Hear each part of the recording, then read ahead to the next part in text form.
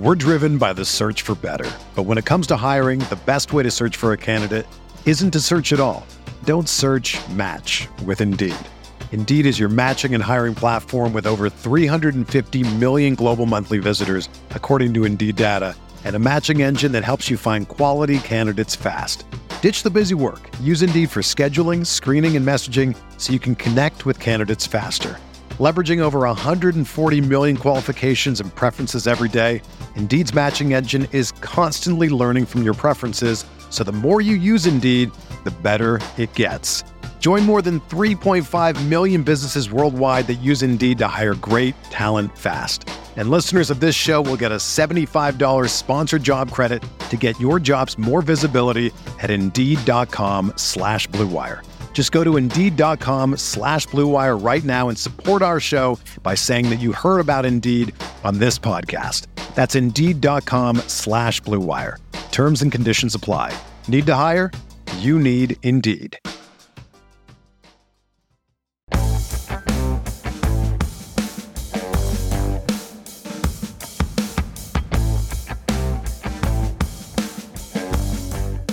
Recapping one of the wildest weeks of the NFL season, and it was the first week of the fantasy playoffs, and what that means for the next couple weeks of the fantasy playoffs. That's what we're going to talk about today on Stealing Bananas, presented by WynnBET. I'm Ben Gretch. You can find my newsletter at bengretch.substack.com. With me, as always, is Sean Siegel. Find all of his great work over at RotoViz. And Sean, I mean, we were joking before we got on the show that both of us are kind of pretending like this didn't happen at all, but Jalen Hurts is hurt now. We have a team. What are you saying? Yeah. Jalen Hurts is? That doesn't sound right. I pretty much had acted like this was not realistic or not a thing that's actually happening in somewhere in my head. And you had kind of joked that your AI had switched it off too. So we are not aware of this actually happening. But I do want to go through this team and how it's going to go on to win as Jalen Hurts plays the next 2 weeks. The FFPC $1 million, because it had a great week this week. We've talked about it over the last few weeks. We're really excited about it. It still had to get in. It scored over 400 points in its 2 league playoff matchups to, averaged over 200 per week to get in to the shootout. And then it put up 180 in the first week of the shootout. And it did that despite the kicker and defense combining for 9 points. Harrison Butker, we always talk about when you have these huge weeks, sometimes you see the kicker and defense, scoring. Harrison Butker misses an extra point and a 51-yard field goal, I'm pretty sure it was. To win. He wasn't good from a reality or a fantasy perspective in this game. At the same time, he got a look. He has a leg. You kind of hope he makes that for fantasy purposes. That's a 5-point play, obviously. And then the extra point, and those long field goals are touchdowns. Right. He leaves 6 points on the field. Then we also have the Vikings defense, which scores us 5 points, has 2 fumble recoveries for touchdowns that should not have been blown dead. The first, I think you can argue on the forward progress, and I can understand. I still think it was a quick whistle. They have not really been whistling that quick this year. The second, in the fourth quarter of a 1-score game where Minnesota had already come all the way back, and they end up obviously completing the comeback anyway, but they'd already come all the way back, and you as an officiating crew have already blown a play dead earlier that you maybe wish you didn't have. They blow a play dead where the runner is just running and gets the ball knocked out. There's no forward contact at all. He just gets it knocked out as he kind of comes into traffic. Clear fumble, clear recovery, and it would have been a clear touchdown. Anyway, that took away 6 points from our defense. I'm not going to say we lost 2 defensive touchdowns because who knows how the game plays out if these things go differently earlier in the game. But pretty good case that we lost double-digit kicker and defense points on this team that still scored 180, had a shot at 190, 200. I explain all that because it moved all the way up. It was behind a little bit in regular season scoring. You carry your average of weeks 1 to 12, I think it is. We don't get to include the 13 and 14 weeks, which we had big weeks, kind of unfortunate. But your average of weeks 1 to 12, the regular season, into the shootout, and then you add in weeks 15, 16, and 17. So it's basically like 4 weeks, and the 1 week is the average. And everyone's average is going to be somewhat close. There's more variance in the week 15, 16, 17 weeks than the average. But we were chasing some points. We didn't have the highest average from weeks 1 to 12. Despite chasing some points, despite not necessarily hitting what I would argue was our ceiling on this roster and hitting 180, which is still good. We moved up into the top 100. We finished the week at 92nd, about 55, 57 points out of first, which is still a big hill to climb, but only about like 30 points out of the top 10. I mean, so the very top of the top 10 starts to scale up a little bit. The top teams are up by, I mean, first it has a 12-point lead over third right now. I mean, there's already a little bit of a gap there. We're not that far out. And you can talk about if we got those kicker and defense points, you know, we are 92nd, but we would have been, say we got another 10 points or something, we would have been up in, 40th or so. Obviously, some of these other teams might have had Butker and Miami, or Minnesota's defense as well. I'm really getting into the semantics like I love to do. The point is, had a good first week in week 15, and it wasn't even as big of a week as we had in weeks 13 and 14. This team is scoring right now. It's going really well. Some of the teams ahead of us, I mean, a lot of strong teams, but some of the teams ahead of us, I think would be dogs to score as much as we're expecting to over the next couple of weeks with this roster, assuming Jalen Hurts healthy. Again, for the people who haven't listened through the whole saga of this, we have Christian McCaffrey on this team. It's a Hurts, A.J. Brown stack. We have Tyreek Hill. We also have Garrett Wilson. We played Jerry Jeudy again this week. Strong week from him. We played Raheem Mostert over Zonovan Knight. Proved to be a very smart decision. We also played Taysom Hill over Gerald Everett. That ended up being kind of a wash, but Taysom Hill throwing the long touchdown was kind of fun after we made that decision. Couple tricky start-sit decisions on this team. They did pan out. We played the right guys. Everything's sort of going well, and you're thinking, man, this team's already top 100. It's got a lot of firepower. It's got exposure to the right offenses. The Niners, the Eagles stack, the Dolphins, and then Jalen Hurts might not play. And the only quarterback we have on the roster other than Jalen Hurts is Mac Jones. But he was awesome last week, right? Yeah, everything went real swimmingly for the Patriots this week. Nothing really to discuss with them. Just a normal week for them. A normal week. Bill Belichick didn't look like his. I mean, you really felt that one of those cartoon graphics was going to occur in real life in that game. And I mean, I don't know if the spontaneous combustion stories are accurate. I don't know if that's really a thing, but you thought you were going to see that as he made his walk over to shake hands at the end. No, it was such an amazing week. I kind of told you that I thought the first call in that Vikings game was correct, but then on Monday Night Football, the Rams are allowed to hold up Aaron Jones. And now, I mean, granted, he does continue to drive with his legs, but arguably one of the reasons the first play in the Vikings game as well shouldn't have been called dead. I mean, these guys have had their forward progress stopped for several minutes, and yet the ball is pulled out. That play was ruled as a fumble, which got me back on maybe these are both defensive touchdowns. Anyway, I mean, that's not necessarily the most interesting part. The part that is fun is that we scored a lot of points. The downside to this, Ben, is that you need to score a lot and have other teams stopped. The unfortunate element for people playing similar lineups to what we had this week, which I would argue is sort of a fairly straightforward star players do star things. We had some game environments that launched a bunch of other players. And I think from a global perspective, that was awesome. One of the things that we have been really looking for this year is more scoring. But you get this dynamic Vikings comeback. You get the Jaguars now making their playoff push and Trevor Lawrence taking the jump from, maybe borderline bust a month ago to potential superstar. So those guys score. You look at the different leaderboards and the different teams advancing and things like Underdogs Best Ball Mania, the FFPC Best Ball Tournament, and you see some names that you weren't necessarily expecting, but you obviously see a lot of Zay Jones. You can even see KJ Osborne checking in there. The folks who were very adamant about some of those stacks, if you were on that Vikings one this week, it did allow you to get through the first week of the playoffs in many situations. Not all, obviously. You still have to have a good team overall. But if you advance to be in that position, you probably had a team where you're going to advance with those Vikings. It would have been great for us if the other games had been lower scoring. But to your point, I mean, it just was so exciting to see this team hit for a third week in a row. And with the number of teams that are in the FFPC main event shootout this year, you're going to need to score a lot of points. So maybe, a 3-week 200-point average. But the thing I liked about getting to 180 in the first week, number one, you just always like scoring points and you're not dead. But this is a team that could go to 220. This is a team that could hit 205, could put up 420, 430 points over weeks 16 and 17. And those weeks are going to matter, right? I mean, the scoreboard could be shaken up. We could see the teams at the top run away. But again, if they got some points from Zay Jones, and I do believe the team in first has Zay Jones, for example. I mean, Jones scored as many touchdowns in this game as he had in his previous 43 NFL games. Now, that doesn't mean that he shouldn't get credit for that. He's rising. He's very good.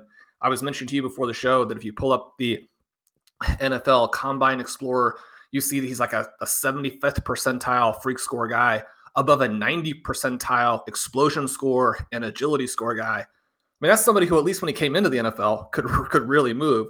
He's now kind of emerging as a 6th-year breakout, which is something we don't say very often. But it was just so exciting to be in the mix here with a team that, I mean, even if you take Christian McCaffrey off of this team, it's a good team. Then you put him in, and it just seemed like the mix. And we've gone through it, and there are lots of teams that make to the playoffs. I mean, I had teams in here in best ball where the 2 QBs are Lamar Jackson and Kyler Murray. That team is dead, but this team felt like it had a real chance. Yeah, you talk about the Zay Jones point. I'm looking at it now. The top 5 teams all have Ramondre Stevenson. 3 of them have Jerick McKinnon. So, I mean, like guys who had big weeks in week 15, those teams scored 200 points this week. There's about 832 teams total in the shootout here. You're going to have some teams that had the big week 15. Regardless of what their prior average are, they're going to be up there near the top. The point you're making is, very relevant to any scenario where our team would end up actually finishing top 5 or having a shot to win or contending. These teams that are way out there in first would have to come back to the pack a little bit. But that's what's fun about our team. We got points from everywhere. And we didn't have Ramondre Stevenson or Jerick McKinnon or Zay Jones. We have guys, we have a different combination than a lot of less reliant on individual.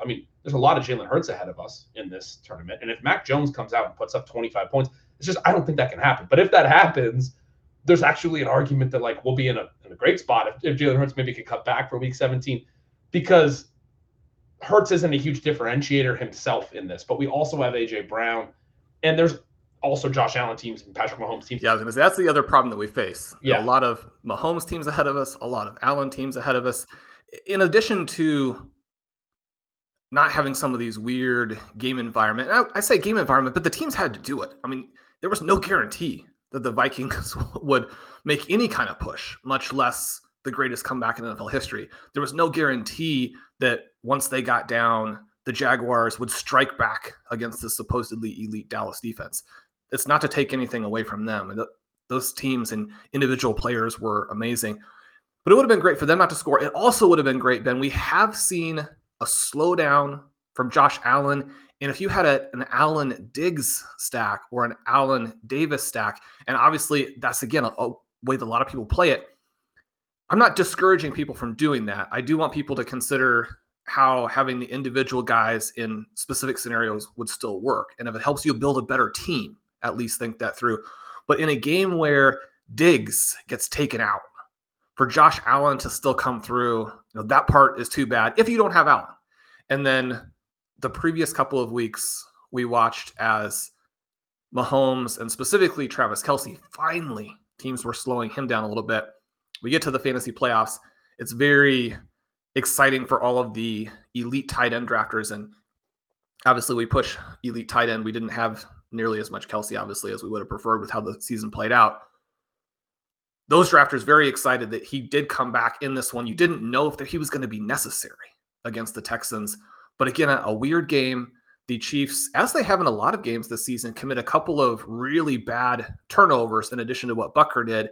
And that creates an environment where, the Chiefs weren't trailing to the Texans, but it created a game environment where they could go for 500 yards in a game where obviously the Texans still struggle to move the ball. You don't have those 2 turnovers, and maybe you don't get all of those points from the Chiefs.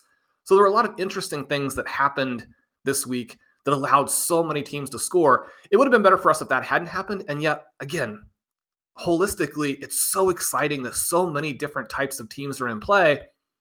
if you're there on Allen, if you're there on Mahomes, if you're there on Joe Burrow, and certainly if you're there on something like a Justin Fields or Tua, I mean, nobody's rooting for injuries, or very few people are rooting for injuries, but it does give you almost a tiny little sense of relief that Hurts may not be the guy who beats you, because, Ben, at this point, I mean, one of the things that was interesting about this game is that a lot of things actually did go wrong for the Eagles. They didn't play particularly well in the first half.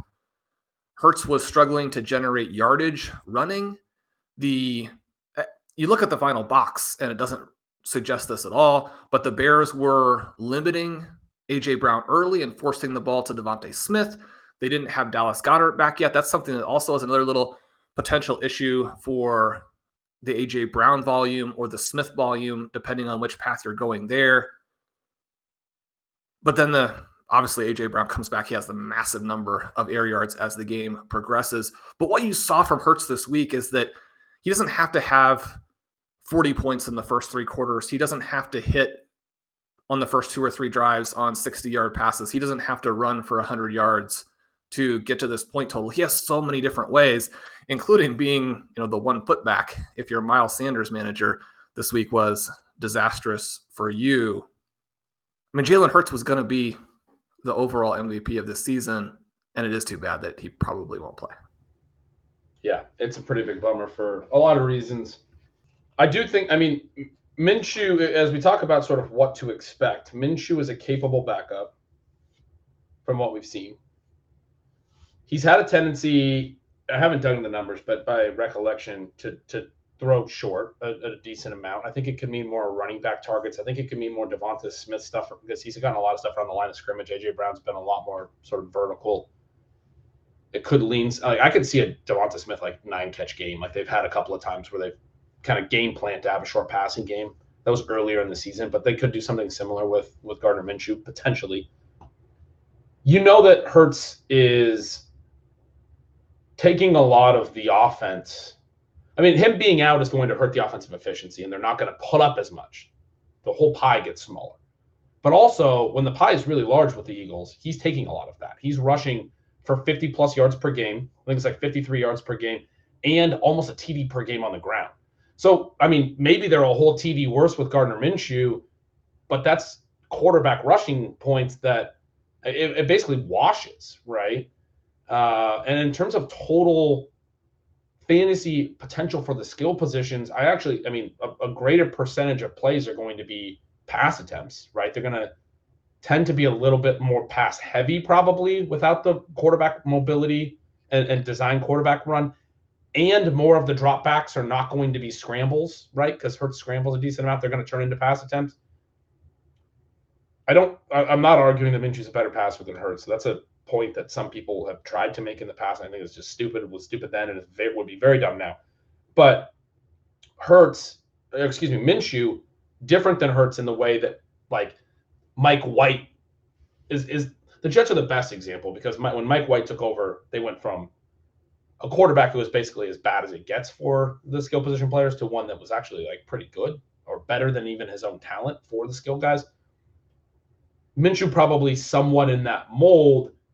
Now, we're not going from Zach Wilson to Minshew, we're going from Hurts. So basically what I'm saying is I don't think it's as much of a downgrade as it might feel like immediately for all of the pass catchers, for A.J. Brown, for Devonta Smith. And there might even be an increase, when I say the pass attempts, also in completions. There might be enough of an increase to offset Dallas Goedert coming back a little bit.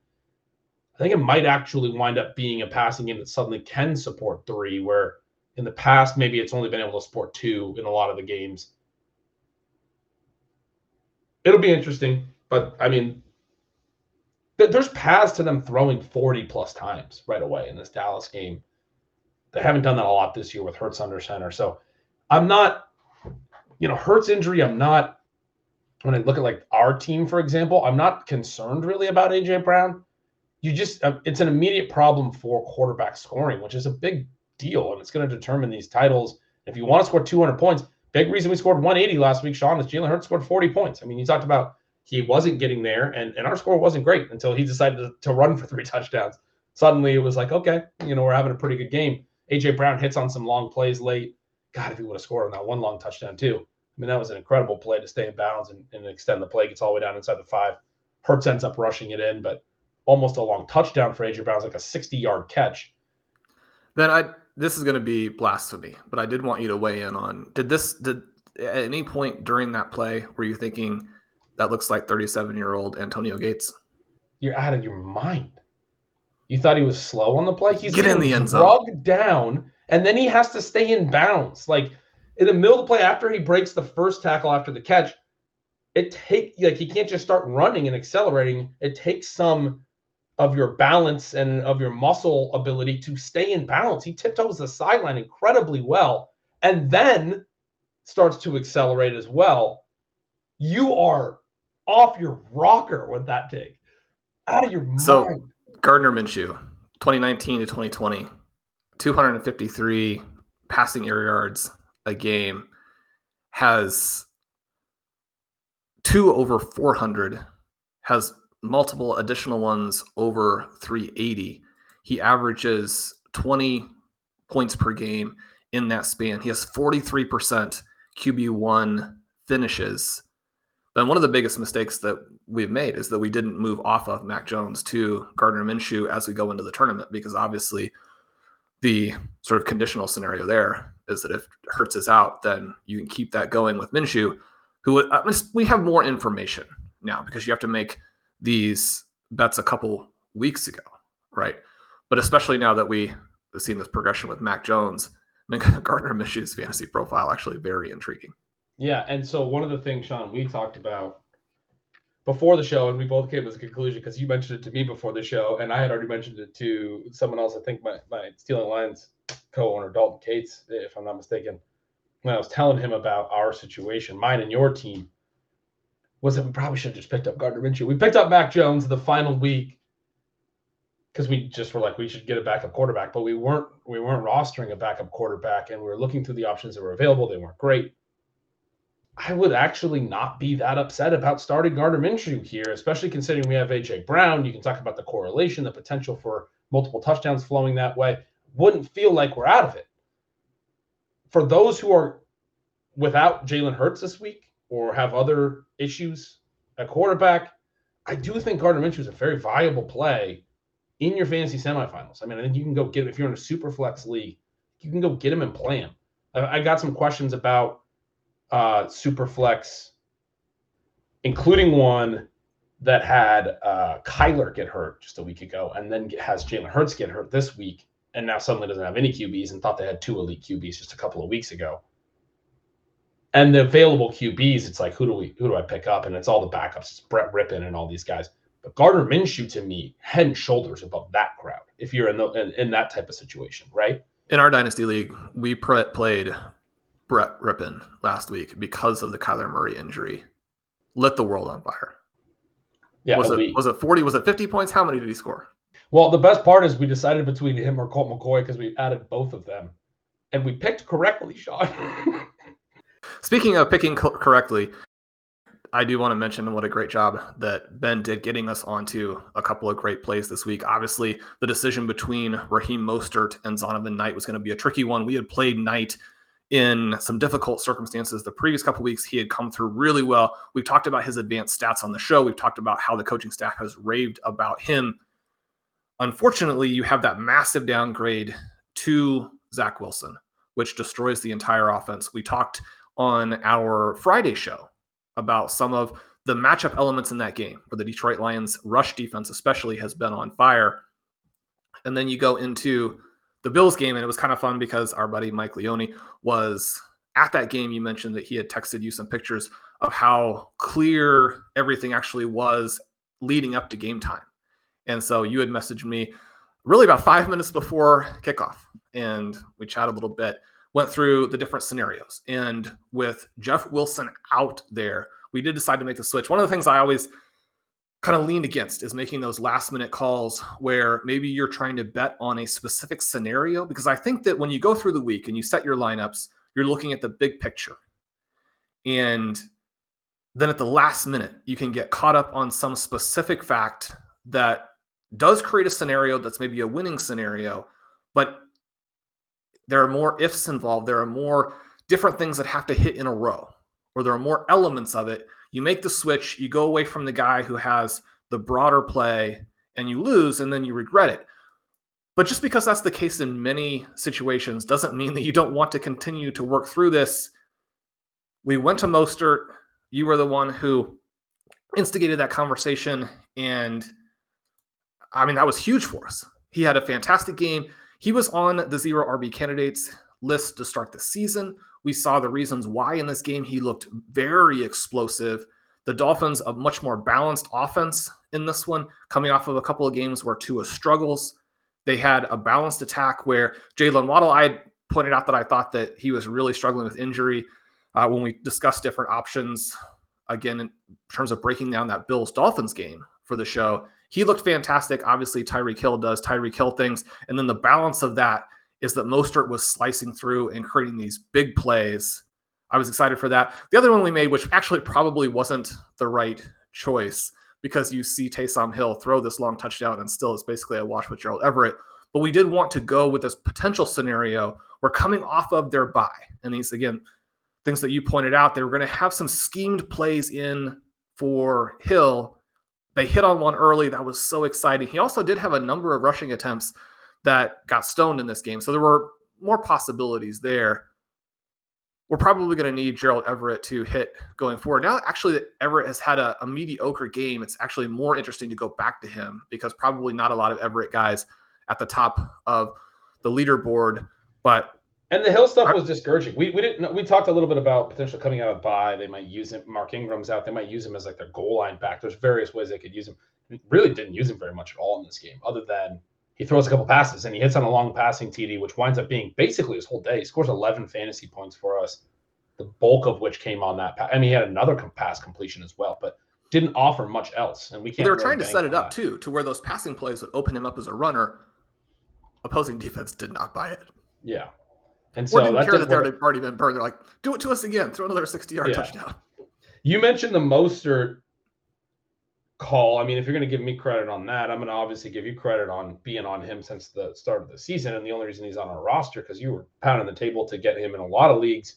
Our listeners know that, and I'm sure a lot of them have Mostert as well. He looked fantastic. I mean, that's what – and you've been talking about how he's been – I remember back in the summer, you were talking about how at practices they were timing him, and he was timing very, very well. He's been at times not looking at like his old self. I mean, that was peak Raheem Mostert explosive-wise. I mean, he had a play similar to what we just talked about with A.J. Brown, just extending the play on the sideline, extending the play. Although, if you want to make that comparison, Mostert did continue to look faster and faster throughout that play. I mean, he looked incredible in this game, the 20-yard reception, several of the little moments where you saw the burst, you saw explosiveness. You're like, this is where so many fantasy points can come from. Little bit of a bummer that Savon Ahmed winds up scoring the touchdown. Mostert played a season-high snaps here, ran a season-high routes. Everything was great. Ahmed just basically spelled him and got the TD. It happens. Ahmed looked good too. We know he's pretty decent. He ends up rushing pretty efficiently as well in this spot. But Mostert looked fantastic.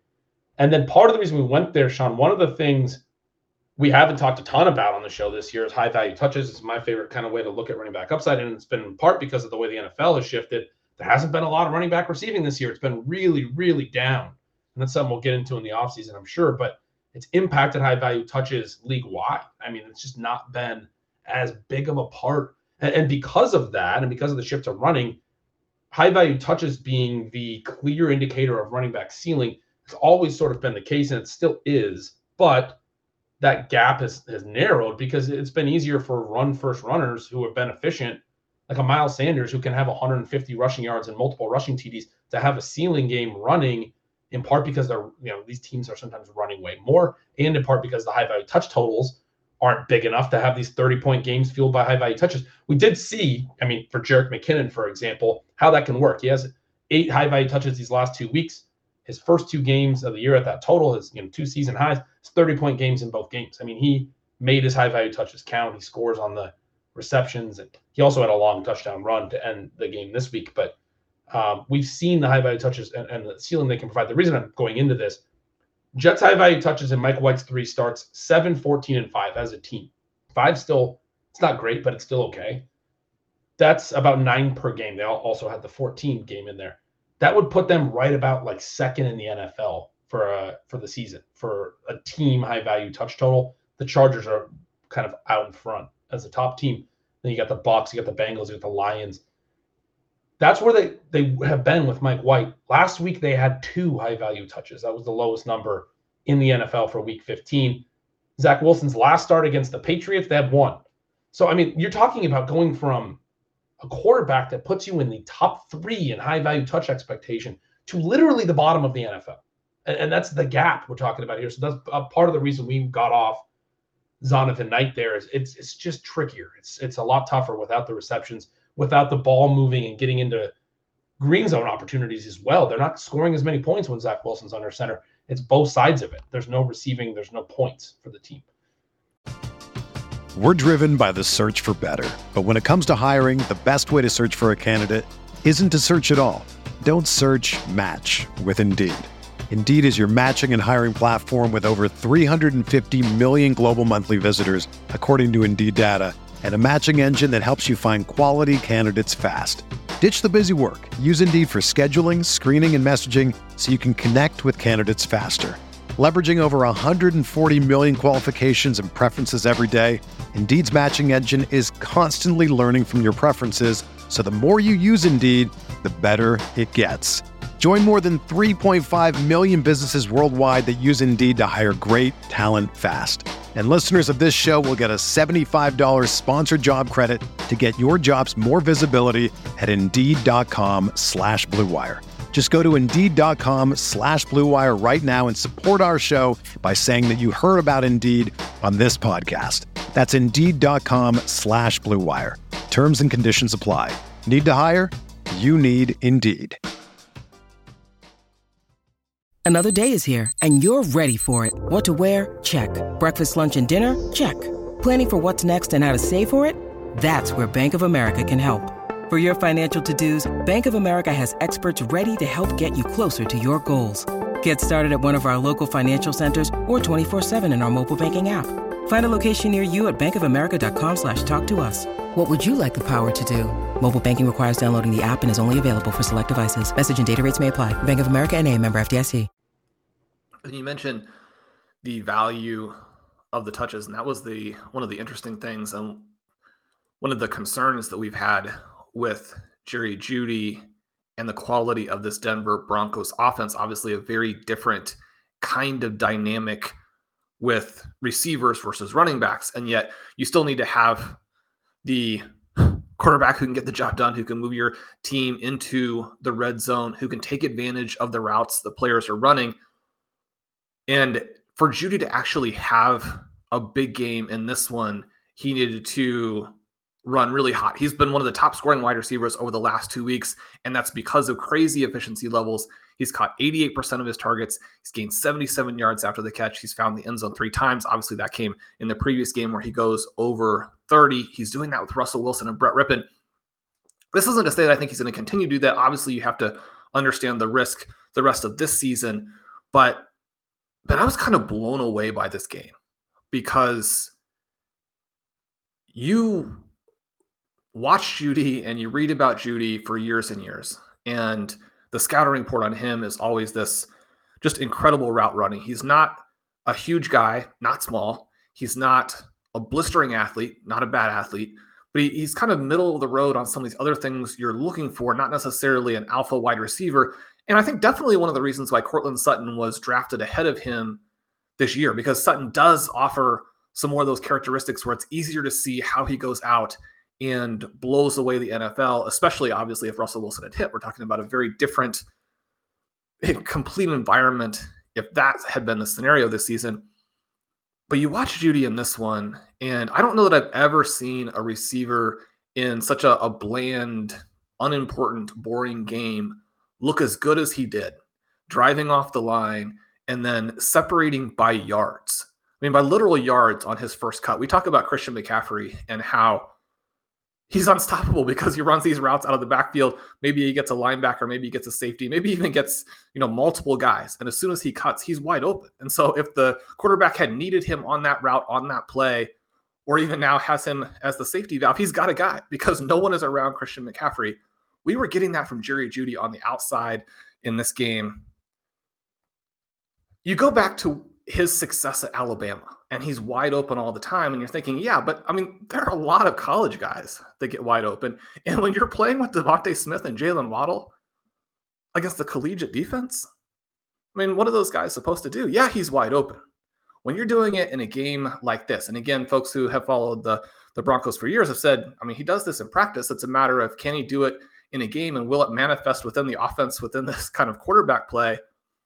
The scoring environment and even the volume environment, obviously, for the Broncos, even with Courtland Sutton out, not fantastic for Jerry Jeudy.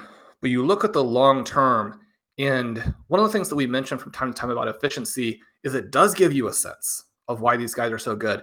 And I mean, you've obviously discussed this and articulated it so well with AJ Brown for a long, long time.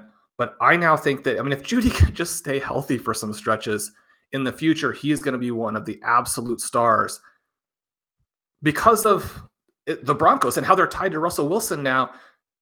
I can't imagine the price, especially with what his actual production has been this season. I can't imagine the price is going to be that high this offseason. But the talent there now, I think, is almost indisputable for me. And he's still going to be very young. He can go through a variety of quarterbacks in the future.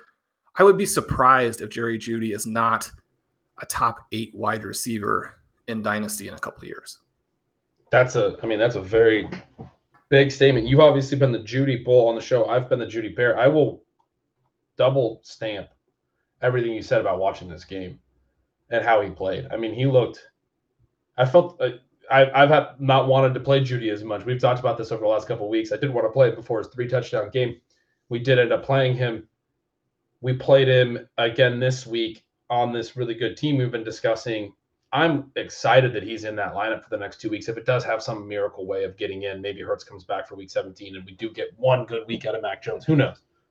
I'm excited about Jeudy because I do think he has the ceiling. Sean, his last 4 games where he stayed in the game, right? Obviously, he's had the early exits. 16.6 fantasy points, 18.3, 33.3, 14.6. The variance really just on touchdowns. If you look at the catches and yards, it's 7 for 96, 6 for 63, 8 for 73, 7 for 76. So at least 6 catches every game, at least 60 yards. And then the one game, I mean, he left immediately in one of the 2 that he left early. The other one that he left, he only played 20% of the snaps. He actually had 4 targets, 4 catches, 65 yards in that, and 20% of the snaps, 10 points in a very limited sample there. You talk about since about that point, week 7, it's cherry picking a little bit, but he's been a lot better and a lot more consistent at earning volume and at catching. You talk about the efficiency at catching a high number of those targets, at having 6+ catches in a PPR league. I mean, he's playing with Brett Rippon in a game that game sucked. The Arizona-Denver game. You're getting Brett Rippon, you get Colt McCoy on the other side, then leaving early, and Trace McSorley taking over. The touchdowns are scored by, Latavius Murray, Marlon Mack, and Eric Tomlinson. I mean, what was this game? It was a preseason game, it felt like. Marlon Mack looked good. Why did all these teams that needed running backs cut him? I mean, he's fast. Before his injury, it was a quality starter. It just gives you a sense of how hard it is actually to evaluate players, even when you're an NFL coach on an NFL practice field. It's tough, right? Because, I mean, the Texans would love to have Marlon Mack right now. But I'm going to take my little victory lap. If you go back and read what I wrote about Marlon Mack in the offseason, I was mildly surprised watching him in the preseason. I thought he looked like this in the preseason. And then when he got cut, I saw some comments from people who I trust that were like, that he looked terrible in the preseason. It's like, man, I must have been looking at this through a weird lens, because I felt in the preseason he looked like the Marlon Mack pre-Achilles injury. He looked like the guy that used to be a 2-time 1,000-yard player with the Colts. I was kind of interested in him and kind of wanted some of the people that I draft with. I don't know if we talked about it a ton, Sean, but we'll vouch that I was wanting to draft him a little bit, thinking he might be more interesting than Dameon Pierce. He got cut. I thought I was crazy. But all I'm saying is it doesn't really surprise me that he looked like that, because I thought he looked like that since the preseason. It's funny you say that it's tough to evaluate. It is, obviously, but well, that's the part about it, is that he did look good. I've got some early Marlon Mack shares. We talked about some niche players that could get your guys through. I don't think it'll come as a surprise those Mack teams were not advancing. But yeah, he looked good. Latavius Murray looked good. I mean, we haven't given him a ton of credit for what he's done with the Broncos. To be able to do that in this offensive environment, impressive. The other little thing is, it seems like further and further you get down the depth chart, the more willing at quarterback for Arizona, the more willing these guys are to be like, you know who is open and athletic? Trey McBride. Let's give him a chance. So he's another player who, from this, I would imagine that as I was watching the Broncos Cardinals game, I was kind of thinking to myself, I wonder if I'm the only person in the world watching this game. And then you're like, oh no, I mean, obviously everybody is in the same situation where they like weirdly have a Broncos or Cardinals player. And surprisingly enough, there were some fans at the game. So I wasn't the only person in the world. It felt like that as you're watching this game. But it was a game where there were some interesting under the radar developments in that, I mean, Trey McBride looks good. And I think that his lack of development is on the coaches and is on the quarterbacks and the way this offense is designed. I mean, again, this one comes from a very biased perspective because I have a ton of him and did think that he was a very strong second-round pick in Dynasty Superflex. You know, watching him the last couple of weeks, I think he's going to be, and especially when you consider the development kind of arc of tight ends, I really like where he's going. Yeah, I agree. I was really optimistic about his performance as well. He only had the 5 catches or whatever, but it was nice to see. And I think for low yards, like it wasn't like a huge game, but it was nice to see for sure. I wrote positively about him and stealing signals as well. I guess, I mean, as much as we're making fun of this game, I guess there were some surprisingly exciting notes. I got off on the Marlon Mack thing, but I was trying to agree with you on Jeudy, and I like the way that you're rolling it forward to future years. I think this is a good take, and you look at what he's done with Wilson struggling, and now with Brett Rippon. Since about mid-season, I guess, you can't completely write off the early part of the season where he wasn't particularly good, but he has really come on lately. He's been showing the promise that we thought was there. And like I said, I mean, I agree with you completely that he was basically wide open. Part of the early season stuff, he had some games where him and Wilson missed on some stuff that should have been there. We talked about it quite a bit. There were some games. I mean, there was a game where he should have had like 3 touchdowns. I remember us talking about in like week 4 or week 5, and he ended up with a terrible stat line. But one of them might have been on him. One of them was definitely on Wilson. It was just a whole mess of situations. But I think you got to be optimistic about him too. I think you have, your arguments about him, and then obviously watching him play has convinced me of that as well. I'm coming around. And Sean, that'll bring us to the win bet segment of the week. And we're going to talk about the Thursday night game a little bit, Garrett Wilson in particular. But make sure you sign up today at WynnBET to receive a special sports offer. Bet $100, win $100. Download the WynnBET app now or visit wynnbet.com to start winning. Sean, there's expected to be some weather in New York. It's expected to be pretty heavy rain. The temperatures are going to be in the 40s, so not freezing. 10 to 15 miles an hour wind is what we're seeing. That's typically not the end of the world, but when you talk about with driving rain too, you start getting sideways rain. There are people that are concerned about this weather. You're also talking about, with Garrett Wilson, who this segment is going to mostly be about, playing along with Zach Wilson again this week, who we talked about being bad for the high-value touches. Part of that is just he's bad for the overall pass volume. He's bad for completions because he's not as accurate as Mike White. The total number of completions in his starts compared to Mike White's starts is significantly lower. I had those numbers in Stealing Signals this week. I can't recall them off the top of my head. There were multiple plays this week that drove me a little bit nuts. There was the interception, obviously, from Zach Wilson that was just a terribly thrown ball. But a couple plays before that, Garrett Wilson runs about a 10, 12, 15-yard square in, very basic route. 10-yard flat, right angle, coming across the middle. It's a dig. He wins against one-on-one coverage. He's got the guy trailing him.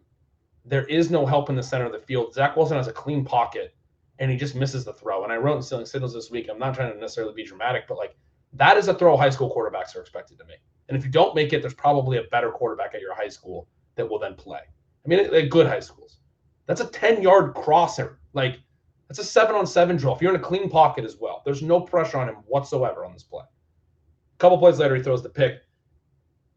Couple drives later, or maybe a drive later, same exact route.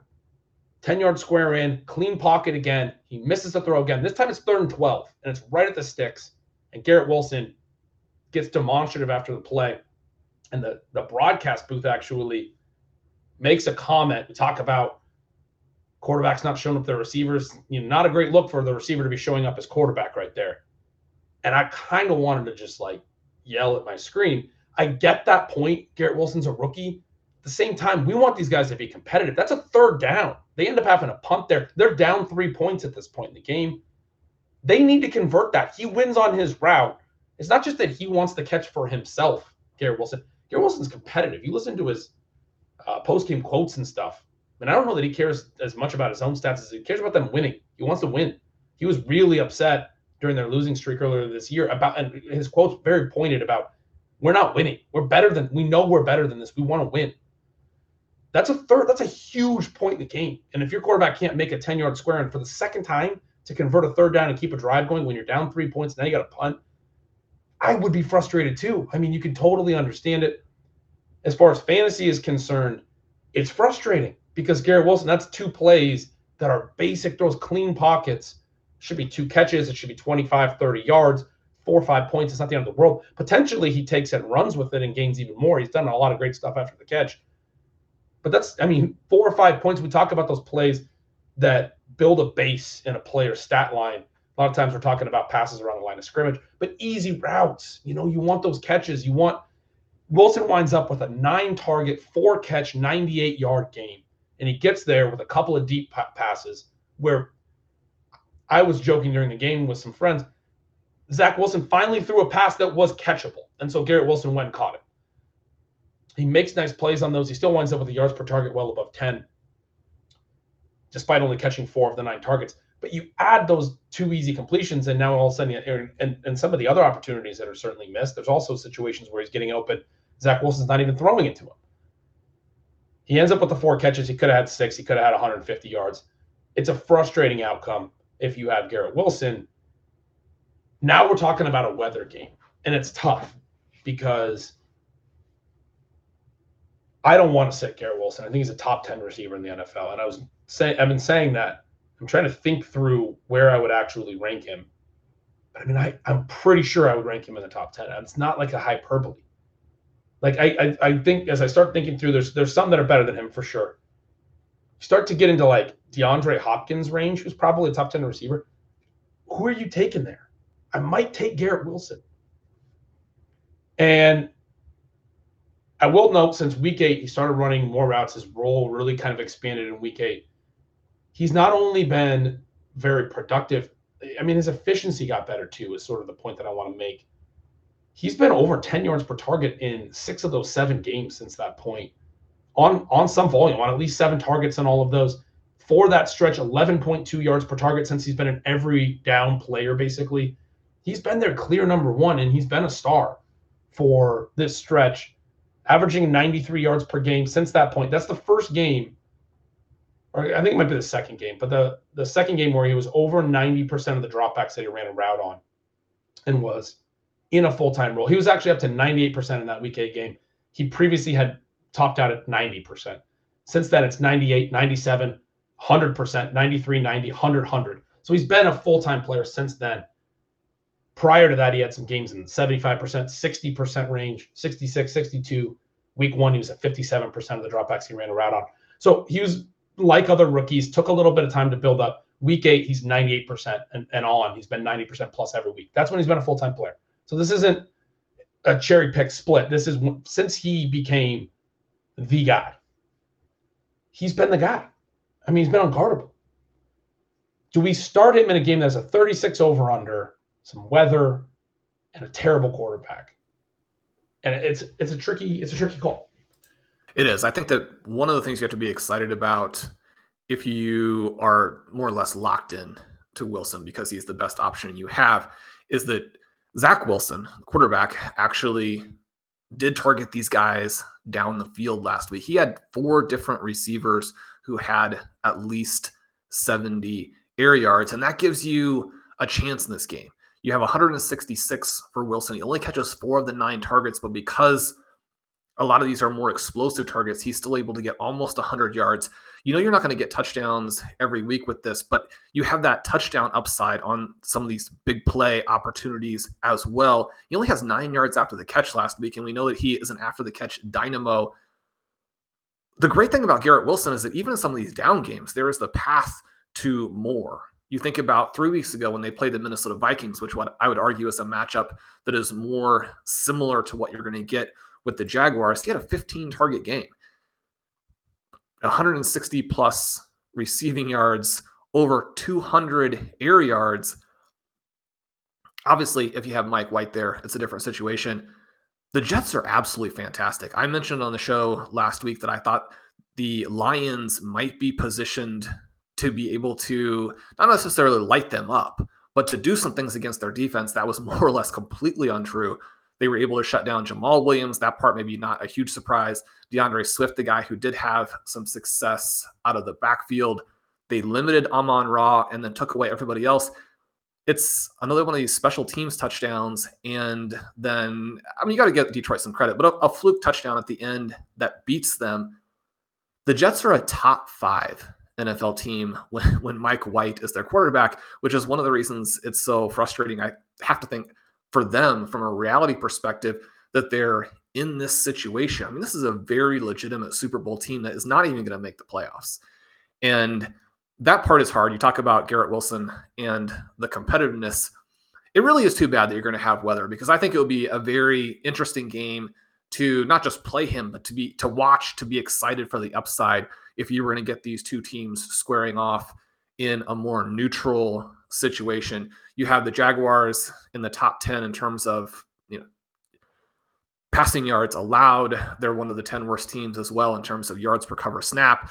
So you're going to get a good matchup. But one of the things we saw last week with Detroit is that Zach Wilson isn't going to necessarily take advantage of a good matchup through the air, but it does give you a chance. And if you have a guy who's willing to pull the trigger a little bit, and you have Garrett Wilson in with a chance, is something that, especially in the fantasy playoffs, when you're talking about upside, I think that part of it is exciting. Then I just would be for domes everywhere. I like that take. There's a lot of weather again this week throughout the NFL. If you guys haven't seen the Cleveland stuff, that's supposed to be an absolute disaster. We've had more extreme weather. I'm not going to get into a whole climate change discussion, but we've had more extreme weather, I think, in the last few years. If you're paying any attention, it would be nice if we had more domes, frankly, to be able to play these games indoors, because these are, huge games, end of the season, and obviously huge for our little silly hobby, fantasy football, and for the real NFL teams, huge games to get into the playoffs. But maybe not any bigger than any other early season game at the end of things. But for us, for fantasy football, obviously they're way bigger. There's so much more leverage on these games than any other week, and it is tough when weather impacts things in a massive way. I think I think of Garrett Wilson this week as sort of an anti-fragile play for the week. We haven't used that word in a long time. Buzzword. If you're listening with your bingo card or got your shot ready, this is a take your drink moment. We said anti-fragile on the show. But the whole concept of anti-fragile, right, is something that thrives in chaos. And I think any type of chaos here is a benefit for Garrett Wilson, because I think he's that good, right? So if Zach Wilson gets injured, I think that's a benefit. If Joe Flacco comes in, I think it elevates the ceiling for what Garrett Wilson can do in this game. If Zach Wilson gets benched, which I think is got to be in the range of outcomes at some point, right? But seems like Robert Saleh probably not going to do it. If Zach Wilson, complete 5 passes challenge, throws 5 good balls in a game, those square ends I was just talking about and joking that high school quarterbacks can make that throw, Zach Wilson can make that throw. I'm not saying he can't. I was actually sort of hoping that he would play better after some time off and coming back and at home and against the Lions defense. That's sort of why I'm frustrated, is I gave him another shot. I felt like, maybe Zach Wilson has a decent game here. But some other positive things did happen. He missed badly. You get the response from Garrett, which, again, probably don't want, but it's interesting with that. And then Mac Jones too. He played extremely poorly. He doesn't make the tackle after, you get the unfortunate situation that happens there. And especially after how angry Mac Jones was with his teammates, with the sideline. I mean, you got to go take Chandler Jones down and show that you're willing to do your part of it. I mean, you can't be screaming at everybody throughout the game and then not make that tackle. I love that take. I have not heard that take anywhere else, but I love it. I mean, everyone's just acting like he had no chance, which he kind of didn't. Chandler Jones just sunned him and shoved him into the ground. But he also kind of just sat down and didn't really try. I mean, I think you're right. He could have grabbed his leg and held and clung and slowed him up at least. He's a big athletic dude. They talk about that guy as like he was this superstar junior tennis player as well. If you're a superstar junior tennis player, Ben, you got to make the tackle. But again, you love tennis players are tough. We know that. you love to see the competitiveness there too. And Mac Jones is our guy this week. But I think that one of the things that did jump out to me in this game is that Elijah Moore was more or less trying to get, I mean, obviously he was trying to get himself traded.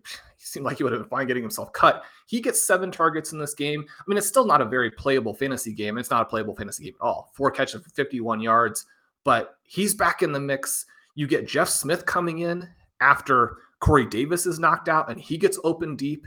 He has 4 receptions for 77 yards. There were some mildly encouraging things about this game. If you can get Jeff Smith going, you can get Garrett Wilson going. Yeah, I agree. There were some mildly encouraging things. And so, yeah, I mean, that's again, like I feel like when I say it's sort of the anti-fragile thing, I'm calling it chaos that Zach Wilson plays one good game. But like, we're pretty confident that's not going to happen. And yet, especially because of the weather, and yet it is possible, right? And if that happens, again, we go back to, we think Garrett Wilson is this good to benefit and to elevate, right? Benefit from it, from any situation, elevate most situations, right? If he gets a little help, I mean, you can still have a monster game, even in weather. You wouldn't sit superstars in this spot. I mean, I mentioned DeAndre Hopkins. I'm taking Garrett Wilson over CeeDee Lamb right now, straight up.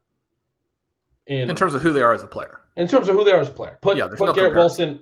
What's that? There's no comparison. There's no comparison. If you put him on the Cowboys, I think he's having a monster season right now. Bigger year than Lamb is by a lot. So that's the point I'm trying to emphasize is that's the caliber of player you're sitting. And there's all this start. What I think happens is there's a start your studs thing. You know, I could never sit. Maybe people could sit CeeDee Lamb in certain situations, but I could never sit DeAndre Hopkins the way he's been playing, or a Deebo Samuel, somebody we kind of mentioned a little bit before the show.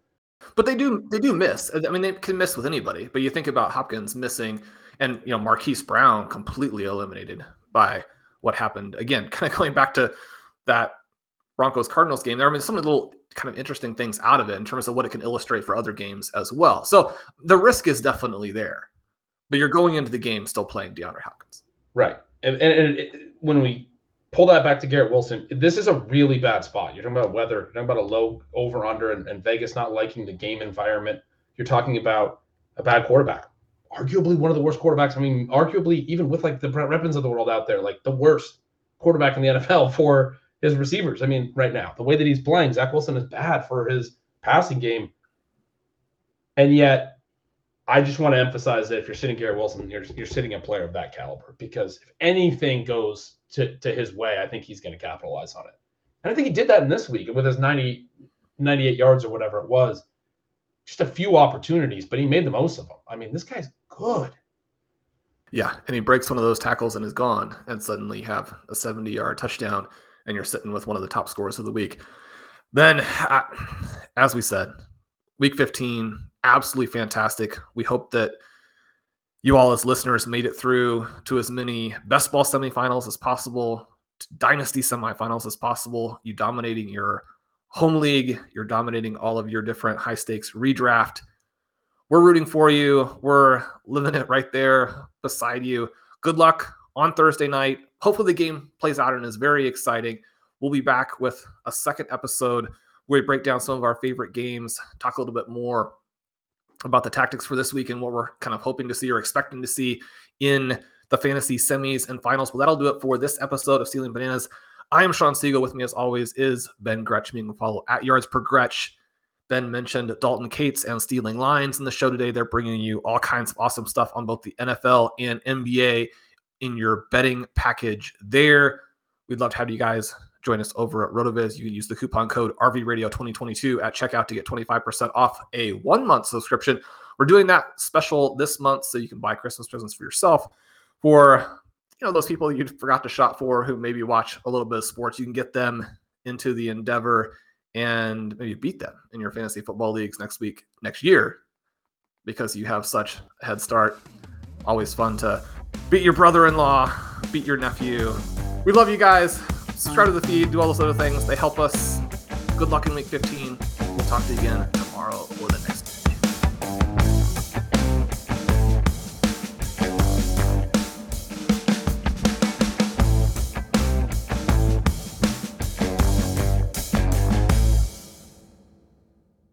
Mother's Day is almost here, and you can get her the most beautiful time-tested gift around, a watch she can wear every day from Movement. Whether your mom is into classic dress watches, rare and refined ceramics, or tried-and-true bestsellers, Movement has something she'll love. And right now, everything at Movement is up to 50% off site-wide during their Mother's Day sale. A watch is a gift that celebrates all the time you spent with mom, and a Movement watch is even more than that. Movement uses industry-leading materials for their fresh, modern watch designs, from technically complex ceramics to vintage-inspired style, all for an incredible value your wrist and wallet will both love. And with one-size-fits-all convenience and fast free shipping and returns, it's a stress-free shopping experience. Save big on the best Mother's Day gift ever with Movement. Get up to 50% off site-wide during their Mother's Day sale at MVMT.com. Again, that's up to 50% off at MVMT.com.